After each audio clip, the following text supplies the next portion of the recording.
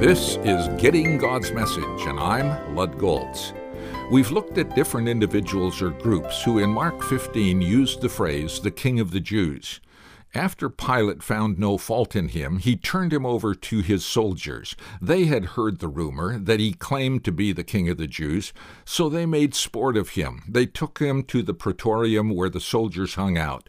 As they swarmed around him, some put a purple robe on him, then twisted together a crown of thorns and set it on him. "Hail, King of the Jews," they boisterously jested.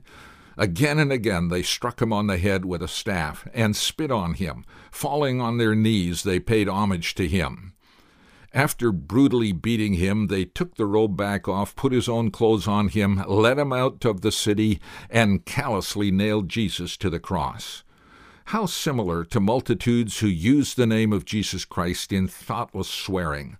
Also, like many, caught up in the socially or politically correct mindset that doesn't look into the facts, simply opposing anything associated with Jesus Christ and his people.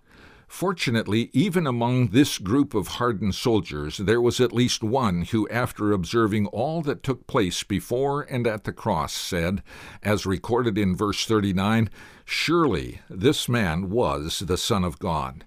The two guilty men who were crucified with Jesus were a part of this mocking group, but before they expired, one of them turned to Jesus by faith.